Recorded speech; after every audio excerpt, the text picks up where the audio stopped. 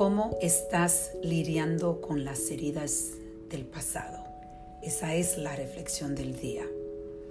Las heridas del pasado es algo que muchos de nosotros lo tapamos con una curita y decidimos no volver a quitar la curita. Y esa herida sigue destruyendo el cuerpo por dentro. Y cuando digo el cuerpo, estoy diciendo que destruye el alma. Porque las heridas que traemos de nuestra niñez es algo que empieza a dirigir nuestra vida. Y usualmente la dirección es una dirección de destrucción. Y lo estamos viendo en estos momentos en nuestro país. Hay tanto dolor del pasado que lo hemos tenido cerrado completamente y no hemos lidiado con esas heridas. Y ahora estamos como explotando, como abriendo la herida completamente y estamos sangrando completamente. Y lo que pasa es que no olvidamos de la humanidad. Los sentimientos se hacen al lado y no hay forma de ser razonable. Y estamos viendo esto.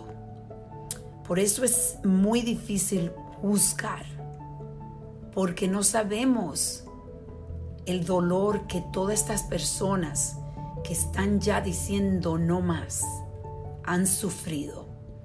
Y hay un efecto de dominó donde todas las personas están sintiendo ese dolor y el dolor se está haciendo nacional. Y es muy triste ver que después que hemos pasado o que estamos pasando por una pandemia tan grande, estamos viendo personas que están abusando de la humanidad y destruyendo almas y familias y naciones. Es por eso que debemos unirnos en rezos.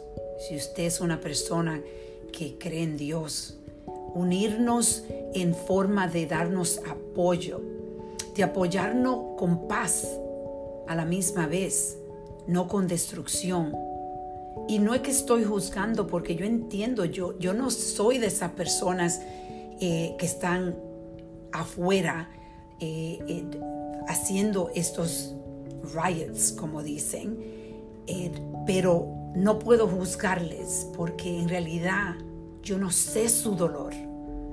Y el dolor que muchas de estas personas que han sufrido de racismo es de años y años, décadas y décadas, y familias, y ese dolor se va pasando de familia a familia, de generación a generación.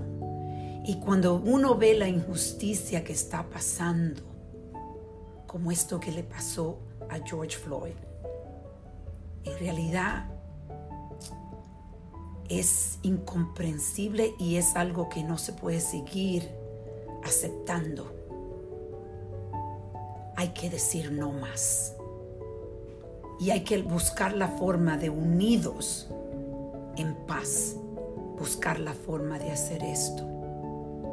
Contribuyen a la paz que necesitamos tener. Recen, manden amor al mundo, especialmente a nuestro país.